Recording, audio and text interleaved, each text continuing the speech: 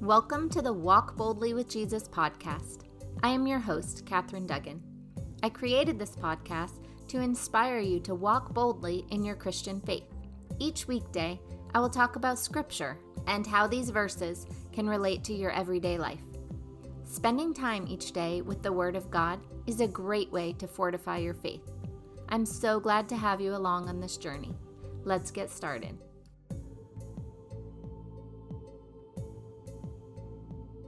The title of today's episode is God's Not Finished with You Yet. The scripture verse is Philippians chapter 1, verse 6. I am confident of this, that the one who began a good work among you will bring it to completion by the day of Jesus Christ. This seems to be something I've been hearing a lot over the past year. It's something that I've taken a lot of comfort in, and I thought in case you hadn't heard it, I would pass it along to you this morning. What I've been hearing over the past year is different variations of this verse. The consensus of all the different versions is, God isn't through with you yet. You are still on the journey, and He is still working with you to complete what He started in you. Sometimes we can look at our circumstances and wonder what God was thinking. Maybe this is you right now. Maybe you are in a stage in your life where you wonder why God brought you here. Why would He allow these things to happen to you?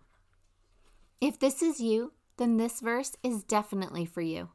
I am confident that the one who began a good work among you will bring it to completion by the day of Jesus Christ. Why you are in this current place in life is not something I have the answer to, and it's not something that you may get the answer to either. However, you can be confident in the fact that God knows about the circumstance you find yourself in.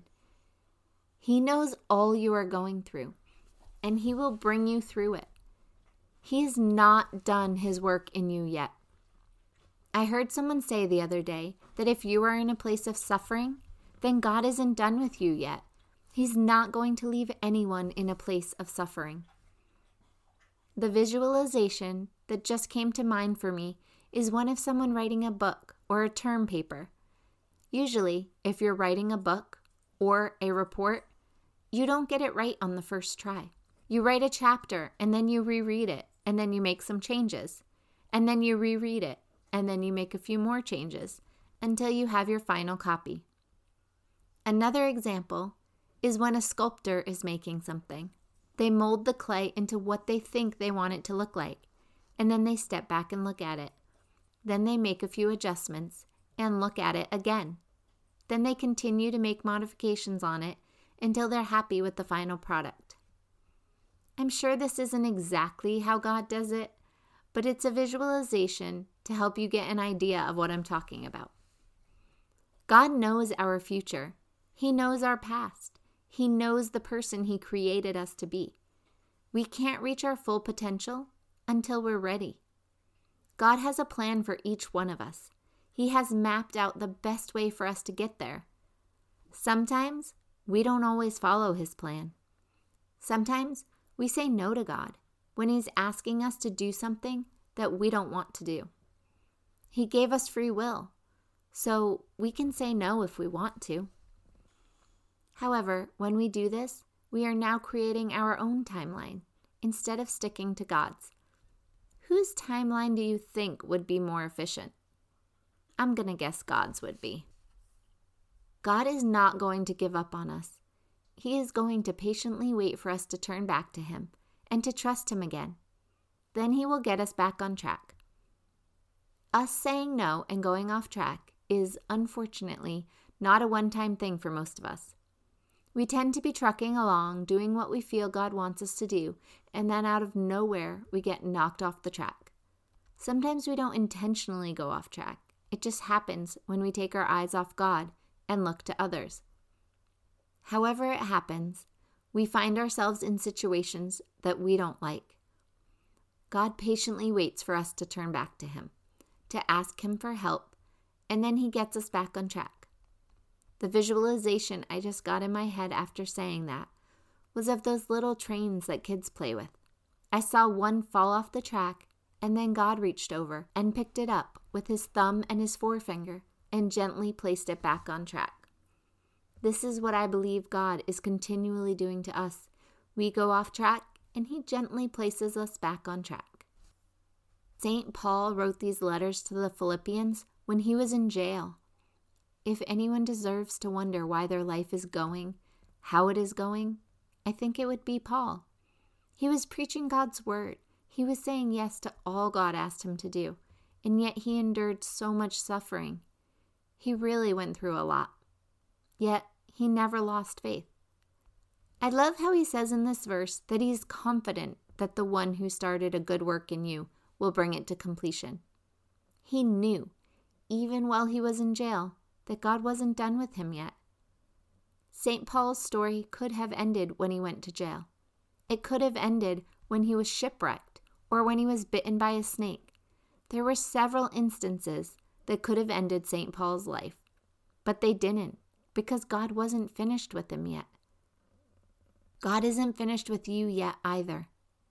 Going through the circumstances that you're going through right now is going to make you stronger. I don't know what they are preparing you for, but God does. Even if the thing you are going through wasn't part of God's original plan for you, he can still turn it around and use it for your good. He is that amazing. The reason I said some things might not have been part of God's original plan for you is because, as I mentioned earlier, sometimes we go off course. I think when we do this, sometimes God's perfect will isn't always carried out. Sometimes God's permissive will is carried out instead. For instance, if you're a parent, you have a great plan for your child's future. This, of course, doesn't involve them going through any pain or suffering. However, we all know that kids don't typically follow our scripts to the letter. They don't date the perfect person that we picked out for them.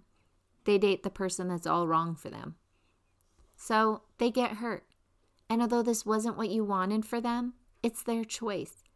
And you can just be there to pick up the pieces and hope they learn from this mistake. This is sort of like our relationship with God. He knows what is best for us. And yet sometimes we just aren't quite ready to hear it. So we do our own thing. And God lets us experience the consequences of those actions and hopes that we learn from our mistakes. I know suffering is hard.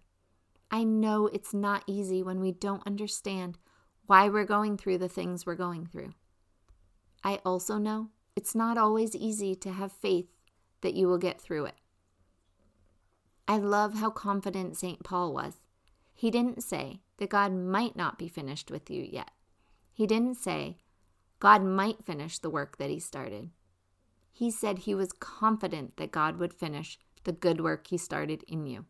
There wasn't any doubt in his mind. And there isn't any doubt in my mind either. I hope that you can find some comfort in the fact that if you're not where you thought you would be or could be right now, then God isn't done with you yet. God has started a good work in each one of us, and he will not stop until he has completed that good work. I believe this will be a lifelong mission, and he will continue to perfect us until that glorious day when we get to be with him in paradise. Dear Heavenly Father, I ask that you bless all those listening to this episode today. Lord, help us to follow you and to say yes to you. Help us to try and stay on your track instead of trying to make our own. Lord, you know what is best for us, and we know this. So why do we fight it? If we're suffering right now, Lord, I ask that you be with us and you help us to know that you won't leave us there. Help us to see that this is just a stop on the journey and that you're not done with us yet. We love you, Lord. You are truly amazing. I am in awe at how you use everything that we go through for good. We are so grateful for the way you plan out our lives, and even when we get off track, you patiently wait for us to realize it, and then you help us get back on track without making us feel bad about it. We love you, Lord, and we ask all of this in accordance with your will and in Jesus' holy name. Amen. Thank you so much for joining me on this journey to walk boldly with Jesus. This week's character trait is something that I definitely struggle with. The goal this week is to learn how to be more committed. The article I sent is about how to be more committed to your commitments. We all have things that we have committed to God that we would do. Are we doing them? Could we be doing better with those commitments? Those are the things we could examine this week. Only 3 more weeks, counting this one. Can you believe it? I look forward to spending time with you again tomorrow. Have a blessed day.